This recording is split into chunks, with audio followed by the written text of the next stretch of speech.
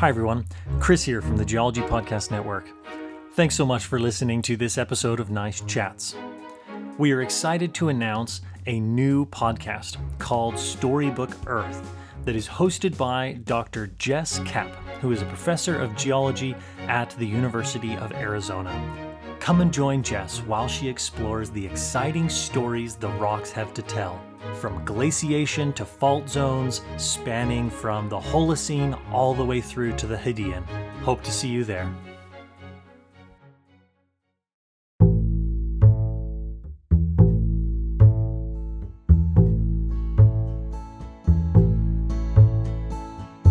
Hello, my fellow geoscience aficionados. You are listening to Nice Chats from the Geology Podcast Network. I am Dr. B, and in each episode I will interview an expert in various areas in geoscience and share with you a little bit of their knowledge and expertise in the research of geological problems. Each of our episodes has a central theme, and since we'll have an expert walk us through the various subjects, you don't need to worry about having any previous knowledge of what we'll be talking about. As long as you're passionate about the study of geology, I, with the help of our guest, will take care of feeding you all the information you need in a casual and fun environment.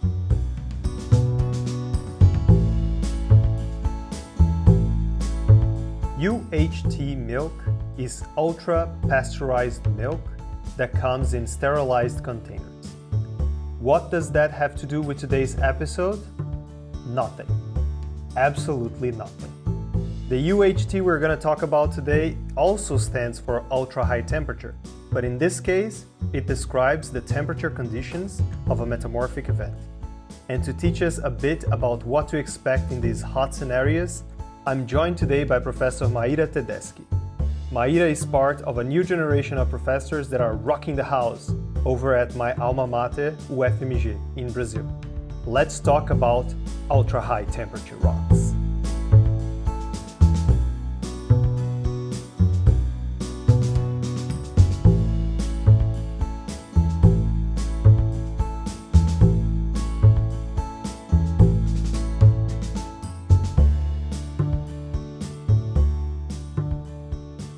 Hey Maíra, how are you? Hi Dr. B, I'm fine. Hi Dr. Bella, thank you for inviting me. Yeah, thank you so much for agreeing to participate of this Nice Chat episode. What is happening with the paper that we're writing together? We need to do some more stuff for that, huh? Don't even tell me about it. It's very much within the theme of today's episode, though. Yeah, sure. Yeah, I'm very excited to have this released. Hopefully, you will have some news about that soon. I promise. Oh yeah. Okay, good. So something I wanted to ask you before we get started: what are the subjects that you teach at UFMG? So currently, I have been teaching mineralogy. So I teach like mineralogy with focus in crystallography, and also now I have this new subject that I have taught this term that it was mineralogy for non-silicates. So it was mainly for minerals. It was quite interesting too for me because I want to get closer to economic geology. So it was a step in this direction. I mean, I have a few thin sections that I can, I can negotiate with you if you want to borrow them. Wow, I am really interested for sure, and I also teach for the post-graduation program. I teach a bit of how to deal with compositional maps using XMap tools, but not only for the software itself, but also, with the metamorphic thought about this, and we also extrapolate that for the areas like economic geology and igneous petrology, and it's quite interesting course too. So I'm enjoying a lot. No, that's cool. Yeah, it's. I did suspect that you teach mineralogy because one time me and Sylvia we had this very interesting thin section with this very, very beautiful dumortierite.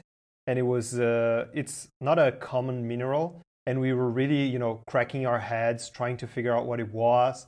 We had to take it into the SEM and check out the composition, and it was really, really hard for us to finally figure out what it was. And by the time we figured it out, I was like, oh, this is awesome. I'm going to share on Instagram and ask people what do they think it is. And I'm sure that, nobody's going to get it. Within like 1 minute, you were like, dumortierite. And I was like, damn it. But I have to say, this is one of the most beautiful minerals that I have ever seen, because I'm very enthusiastic about zinc sections, especially for minerals that have that show porphyries.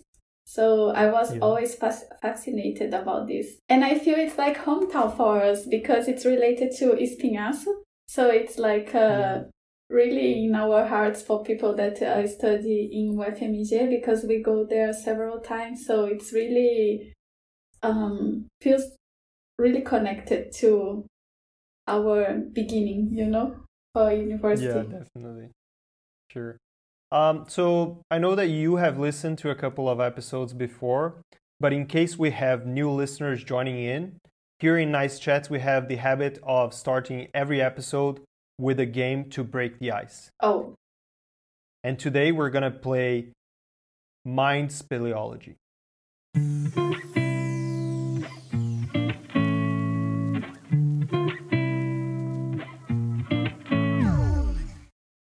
Today's game is called Mind Speleology because basically I'm going to map what goes on inside your head.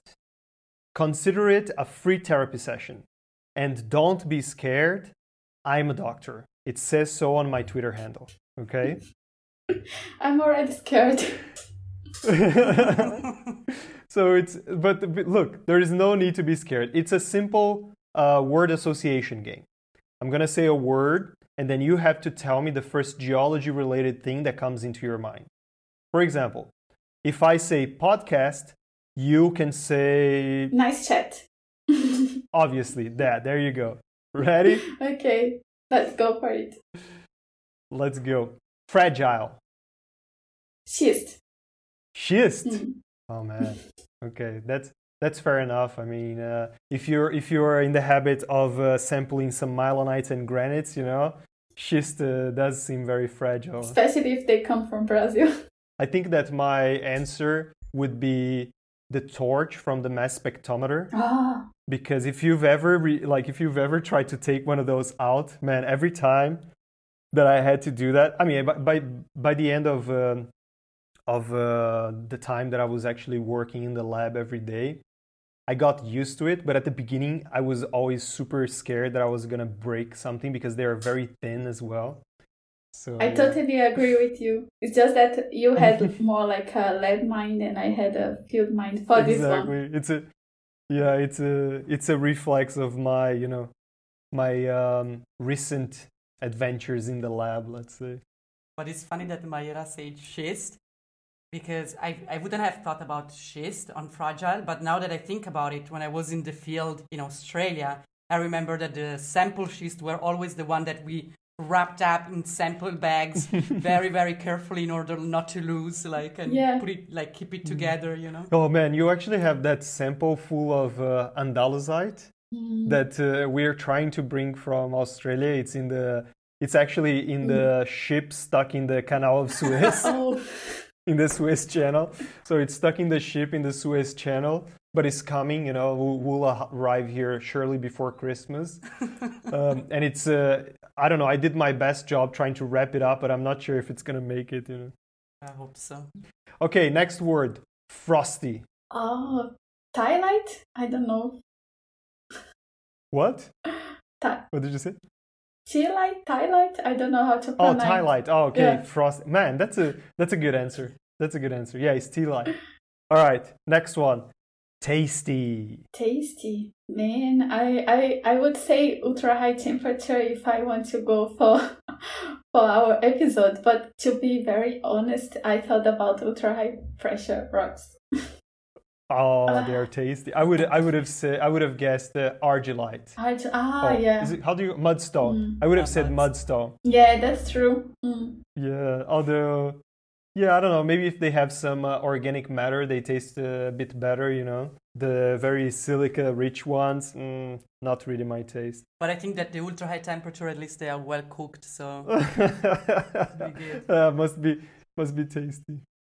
Okay, next word is colorful. Colorful. Thin section. Thin sections, yeah. Yeah. First thing that popped into my mind was the No! mortierite. Sorry. I have to change that. It would be compositional maps. Pierre cannot hear me saying that.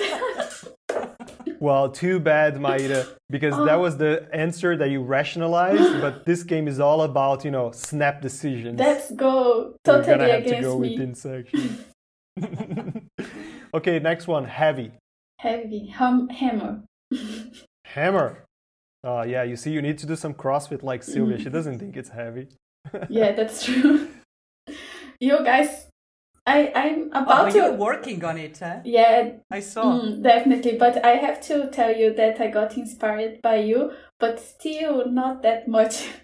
So please keep posting on Instagram too, so that I can feel motivated about. Okay, next word is bag.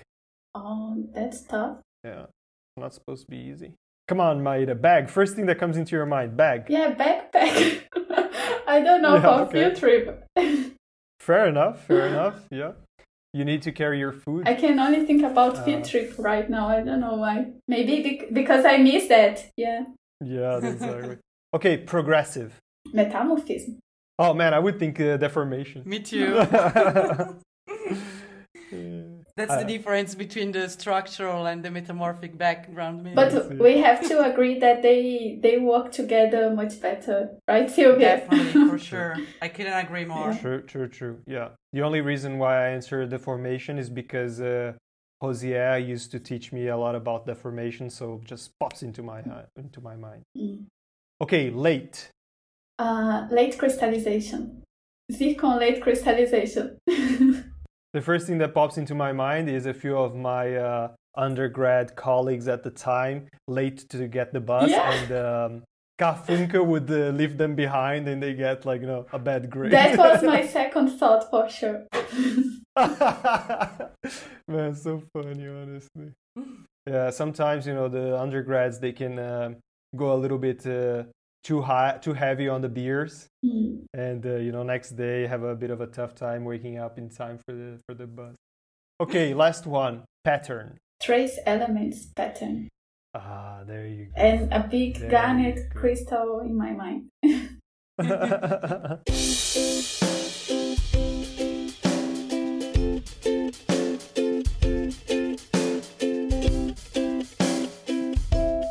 Hey guys, just to be clear, I was never one of those late students. Okay, me and my best friend from uni, Polly, we would always be there early and sit right next to the professor. If you hear a rumor that my dad had to drive me 50 kilometers to drop me off at the first outcrop, just ignore that, okay? That didn't happen. If you have any ideas for future episodes or guests, please write to our email, nicechats@gmail.com. We would love to hear from you. You can also follow us and message us on our social media pages, which are listed also in the show notes. Please subscribe to Nice Chats with Dr. B and tell your friends about the show as well. If you like our podcast, please give us a 5-star review.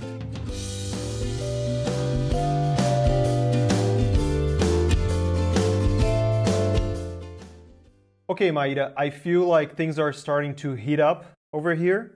Can I ask you a few questions about UHT? Yeah, definitely. That's what I came for. So UHT stands for ultra high temperature. So am I correct to assume that it describes really, really super duper hot stuff? In more scientific terms, what do we mean when we say ultra high temperature conditions? We are talking about granitic rocks that reached temperatures above 900 degrees for pressures between 7 and 13 kilobars. So it's this, you are right, it's really, really, really hot temperatures. And for all of our American listeners, might have said above 900 degrees Celsius, get your calculators out and please put a stop on this Fahrenheit nonsense. So where in the world do we have records of ultra high temperature terrains? Like what are some of the more famous ones maybe? We have ultra high temperature terrains spread all over the world. That's something really nice. And also spread through geological time, so of different ages. And I would say some of the most famous ones are the Lewisian complex that Silvia is currently investigating. It's very interesting and one of the most investigated examples as well. And the Napier complex in Antarctica as well. Mm-hmm. And we have actually one example very well studied here in Brazil as well, the Anápolis complex. So it's a quite interesting example. I would say, some in Europe as well, and in China, you have it spread all over. I think that to me, maybe because I was at Curtin, but I have this impression that Norway is like super standard. Yes, definitely. Norway has a very... It's a tiny little country, but has so many geological papers just because it has these awesome rocks that are very strange and look amazing. They have amazing textures in Rogaland in Norway. Yeah, definitely. And clinopyroxene textures with coronas. Yeah, definitely. Yeah, very beautiful. And which ones have you visited personally or worked with samples from? So, to be honest, the only one I have visited myself is the one I investigated during my PhD here in Brazil. Mm-hmm. It's close to this example I have mentioned. It's part of the same origin. Mm-hmm. It's the Socorro Guaxupé Napi ultra high temperature terrain. It's a bit southern. And I would like to visit this other place, but I have only read a lot in the literature, but I haven't visited them yet. Not yet. Yeah, so if you're listening to this podcast and you have a planned visit to an ultra high temperature terrain that you think is interesting and that Maida should visit, please, contact her and invite her over. Yeah, definitely. So she can see some rocks. Yeah. So I will invite you to our. We are planning to do a field work unit for the student at CUB here in Bochum, and probably will be in the Lewisian complex. So we'll tell you when we do that, so you might be able to tag along. That's great, Silvia. I will be very happy to join. Okay, so when and where was this term first established, ultra high temperature? So they identified this mineral assemblage that it's like considered diagnostic for ultra high temperature. That it's with the sapphirine and quartz. So it was in 1990, but they didn't mention this term back then. They didn't call it ultra high temperature, and it was later that they, how do you say, like that they defined, that they coined the term. I think it was Halley in 1998 around. Okay, cool. I can tell that you are in Brazil because I can hear so many dogs barking. Yeah, I'm sorry. I have everything closed, but still.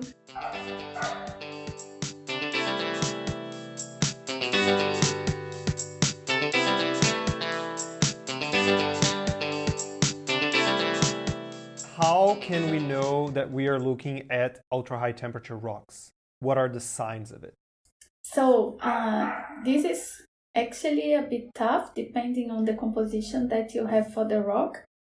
And because, the most diagnostic mineral assemblages, they are found in rocks that are rich in magnesium and aluminium. And these are actually special examples. So we have they are not even sure what are the protoliths for these rocks. So it's quite controversial. And so if you have this type of rocks, then you can find like these assemblies that I have said, sapphirine plus quartz, and some other mineral assemblies that are diagnostic, also with osmolite. And you can really state that these are ultra high temperature. But you also have like, if you have sapphirine, it's not like 100% that it will be ultra high temperature, but indicates to you that it's a good candidate. But when you go for other compositions, and then you have like mafic rocks, you cannot go directly from the mineral assemblage. So you have to really try other techniques and investigate the composition of this mineral assemblage to the chemical composition of this assemblage to really state that it's ultra high temperature. So you have to go a bit into detail. And so you have also, like, if you have orthoperoxene, aluminium rich orthoperoxene with silimonite and quartz, it's also diagnostic mineral assemblage. And but you have to go and look into detail for the chemical composition. Mm-hmm. And you mentioned at the start of our interview that these UHT rocks, they have temperatures above 900 degrees. Would you also be able to classify a terrain as ultra high temperature from PT estimations, from estimations of pressure and temperature conditions? Yeah, that's what I meant with the mineral composition, because then you can use this mineral composition, and you use the book rock composition and the mineral composition to track the evolution and state what use the isoplates with the composition of the minerals to understand what are the peak conditions. So for example, we have garnet in several PT conditions, but when we are investigating them with thermodynamic modeling and compositional maps and mineral composition, we can track and say that a specific composition of the garnet was crystallized in that ultra high temperature or high temperature. The challenge here is like everything for ultra high temperature, is that the temperatures that we have in these conditions are so high that they are very prone to erase our relicts of this stage. So it's even if we have like diffusion and other process acting, also like dissolution acting in other conditions, at this stage they are even worse. I mean, worse in the sense that they are working much better and they are more efficient. So if we have like a small garnet crystal, we probably won't have these conditions preserved.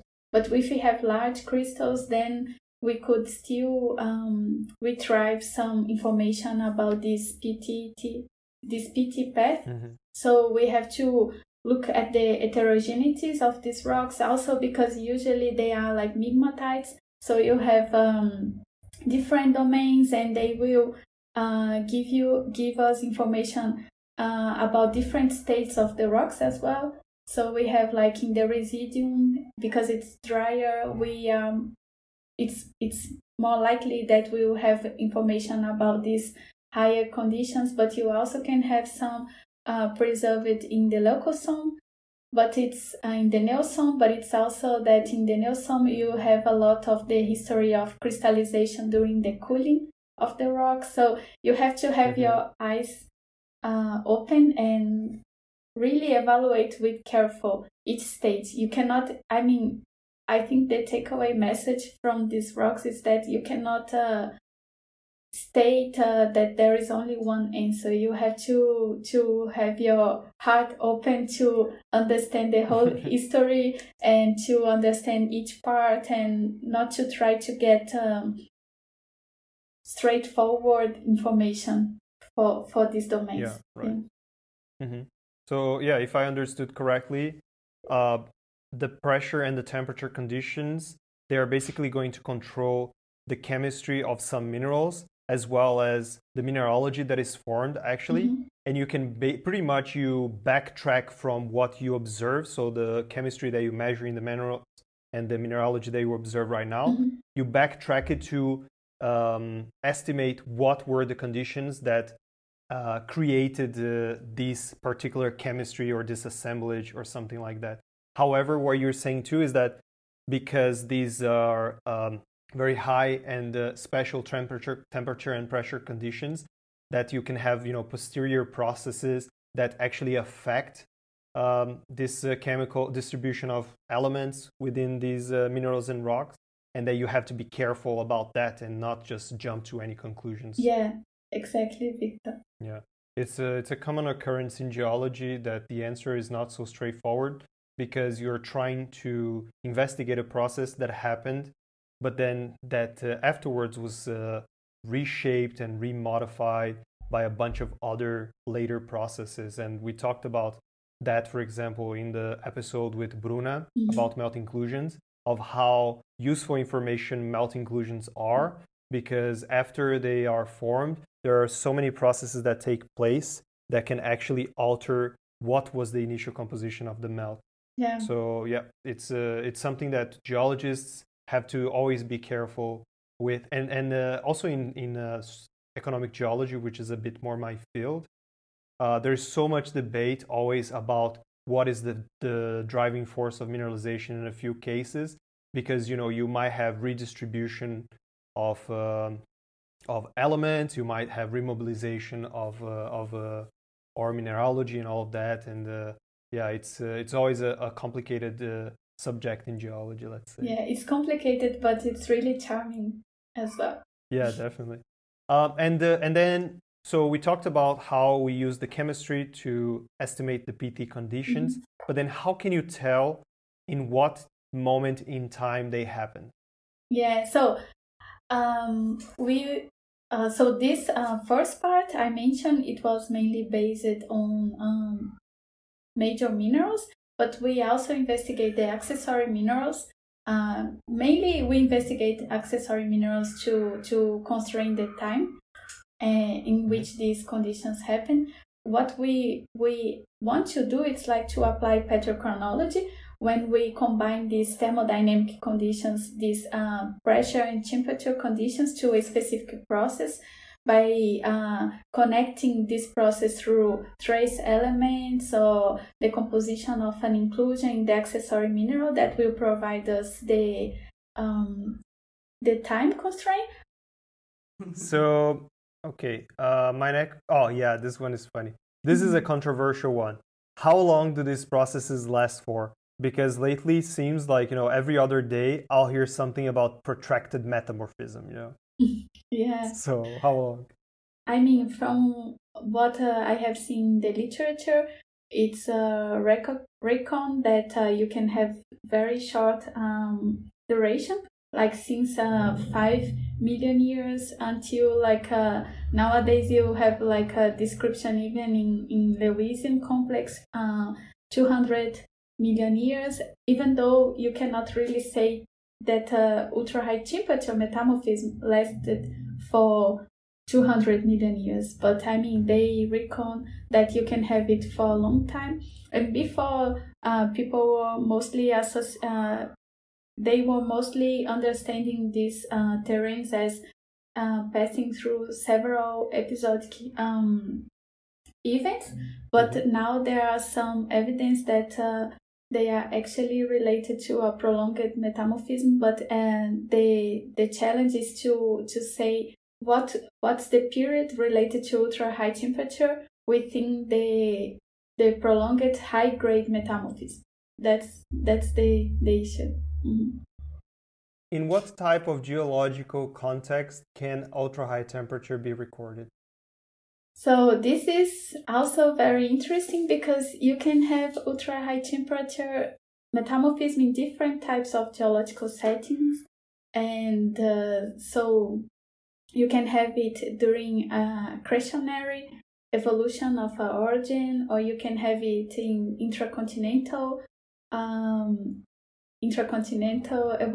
origins as well. You can have it during the collision, mainly related to the radiogenic heating that you have during the mountain formation. And you can have it related to extension, so in rifts. And so it's quite diverse, the geological settings. Yeah. Okay, that's interesting. Do you think that in the past, i.e. Precambrian, so over 540 million years ago and older, more favorable conditions for the formation of these ultra high temperature terrains existed compared to Phanerozoic geological settings, so more recent geological history? Yeah, so before I was more like prone to say that yes, it was more common in the past, but when you look at the compilations like those present by Palin and Brown, you can see that their distribution is quite common through the geological time, and it's more like related to the formation of supercontinents. So you have like, of course, you can have during the rifting. So you also have like in between these supercontinents as well. But most of occurrences you can correlate them. So when you look at this information, I think it's not so clear that you have less now than before. But still, I would say it's more like that you can correlate to these episodes. And I know that you also have an outreach initiative, right? Petrochronics. What is it exactly? So yeah, Petrochronics, the idea came from this period that I spent in Bern, because I enjoyed a lot to have like this research group that we used to have like week meetings. So it was really interesting because even though we were not working in the same subject, I learned a lot from participating and hearing the discussion from my colleagues. And and I thought that's really motivating to have someone to show like the weekly discussion, like your improvement and your doubts, to have other people brainstorming with you. So I thought that would be very nice to have.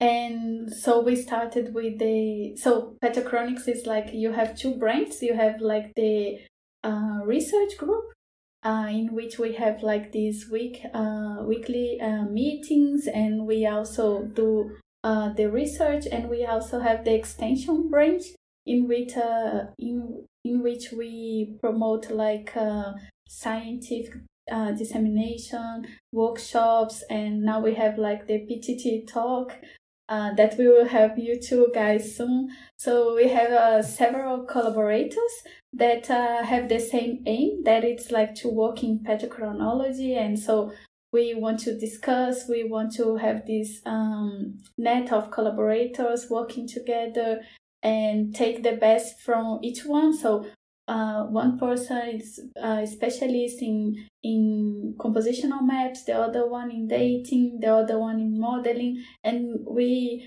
want to promote that those people work together. And we also want to share this with other people because we think it's so motivating. So we have a small group that are working. So it's mainly people from Belo Horizonte. So Marco, Cristina, Mari, Lucas, and Hugo, we are focused in the extension part. And we want to organize this. We want to organize these talks. And also we have like our Instagram and Twitter, in which we share the research from our collaborators, some nice scene section photos, and field trip memories as well. And we want to promote also some meetings and workshops in the future. So that's it. That's nice. Yeah. I think that Marco especially produces some beautiful thin section pictures that, could compare to the ones from Strakaiser and Bernardo. And Cesare. Yeah, it's great. I mean, they are super great, those photos. And Marco, he definitely has amazing photos, and he is thin section enthusiastic. So he has several great photos, definitely. Yeah. That's good. Yeah, we'll put the link to the Petrochronics Twitter and Instagram, and people can, check out the nice pictures. They can also hear about future talks and workshops and all of that. Yeah.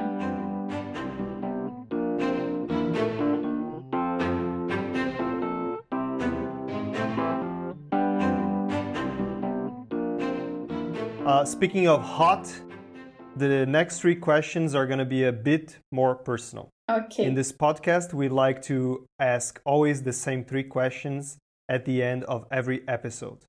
These are designed to make each guest a bit more familiar to the listener and to allow us to compare experiences and opinions across all of the geoscience research fields. First question is, how did you first decide to become a geologist? Yeah, I was thinking, trying to remember what motivated me, and I remember that during my last year in high school, I was looking for possible careers, and I thought, oceanography would be really interesting because I love the sea and it would be nice. And of course, I come from the inland, so I thought it's an opportunity for me to live in the sea.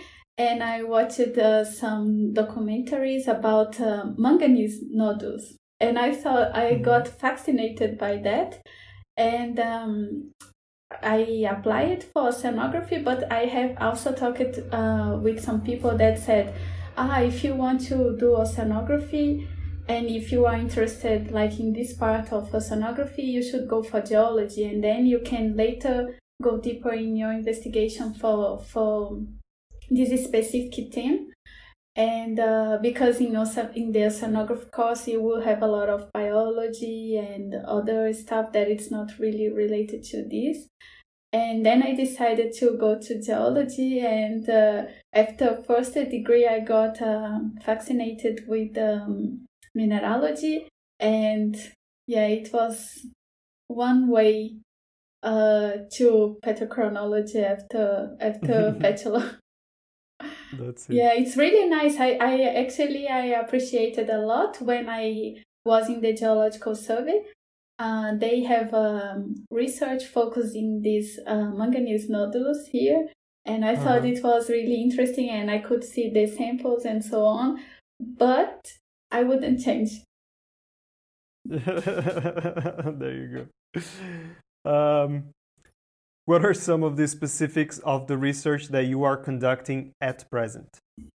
So we have this research that we are writing right now. It's related with the effects of the ultra high temperature in the zircon, the trital zircon record, because as we discussed, there is a lot of zircon, the uranium lead zircon system that we consider it's robust. It's affected by these conditions. So we are trying to understand how that affected some of the tools that are widely used in geology nowadays, that are the provenance, the trital zircon investigations. And I'm very curious and motivated to do this work. But I also have to admit that I'm quite diverse, because when I was investigating those rocks from the Socorro Guaxupé and Napi, I found some really nice inclusions and in zircon, and they happen to be nano rocks inclusions. So I spent 3 months last year in Germany with Silvio Ferreiro, Dr. Silvio Ferreiro, to investigate them, and they are quite interesting in zircon. And I'm also working with ultra high pressure rocks. And this is also related to my PhD, but back then they were not, they didn't record that high pressures, but now I'm investigating some rocks from Togo, and they are really amazing. So I'm doing modeling. I'm working with Ramon, that I got really impressed during the nanorocks investigation that Bruna was talking to you last episode. And so it's quite diverse. Nice, that's nice. I enjoy diversity too. Yeah. What do you enjoy doing when you are not geology? So nowadays I really enjoy playing tennis. Since 2 years I start playing, and I have to admit that I got addicted. So sometimes I play like 5 times per week or something like that. It's really nice. Yeah, that's a lot. And during this social distancing, I have to admit that I start liking cooking too. Oh man, look at that. And there is something I share with you guys, that I really like, I really enjoy learning German. There you go. Yeah. One of us, that makes it one of us. Yeah, definitely. So we actually, as an exercise, we were talking about having the phone in English and how that helps. We actually made our grocery list in German now. Mm-hmm. And it's funny because we get to the supermarket and we're like, okay, we need to buy this.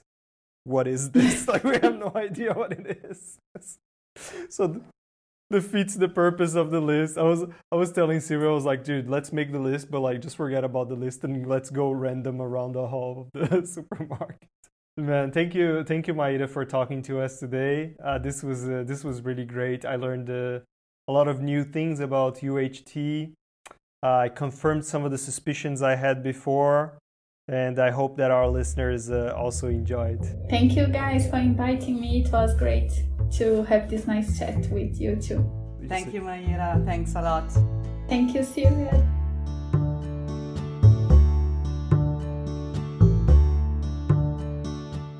Thank you, Professor Maida Tedeschi, for teaching us about ultra-high temperature metamorphism.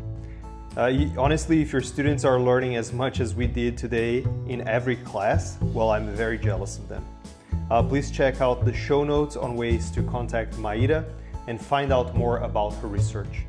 Nice Chats is part of the Geology Podcast Network, and it is sponsored by Traveling Geologist. Follow Traveling Geologist on Instagram, Facebook, and Twitter. More episodes of this and other GPN podcasts are available at travelinggeologist.com, but also wherever you get your podcasts, like Apple Podcasts, Google Podcasts, Spotify, Stitcher.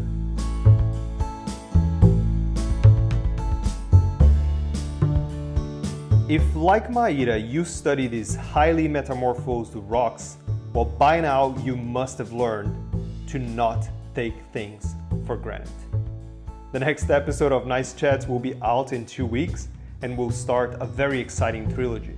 In our first episode, we will learn more about the light side of the exploration force. See you then.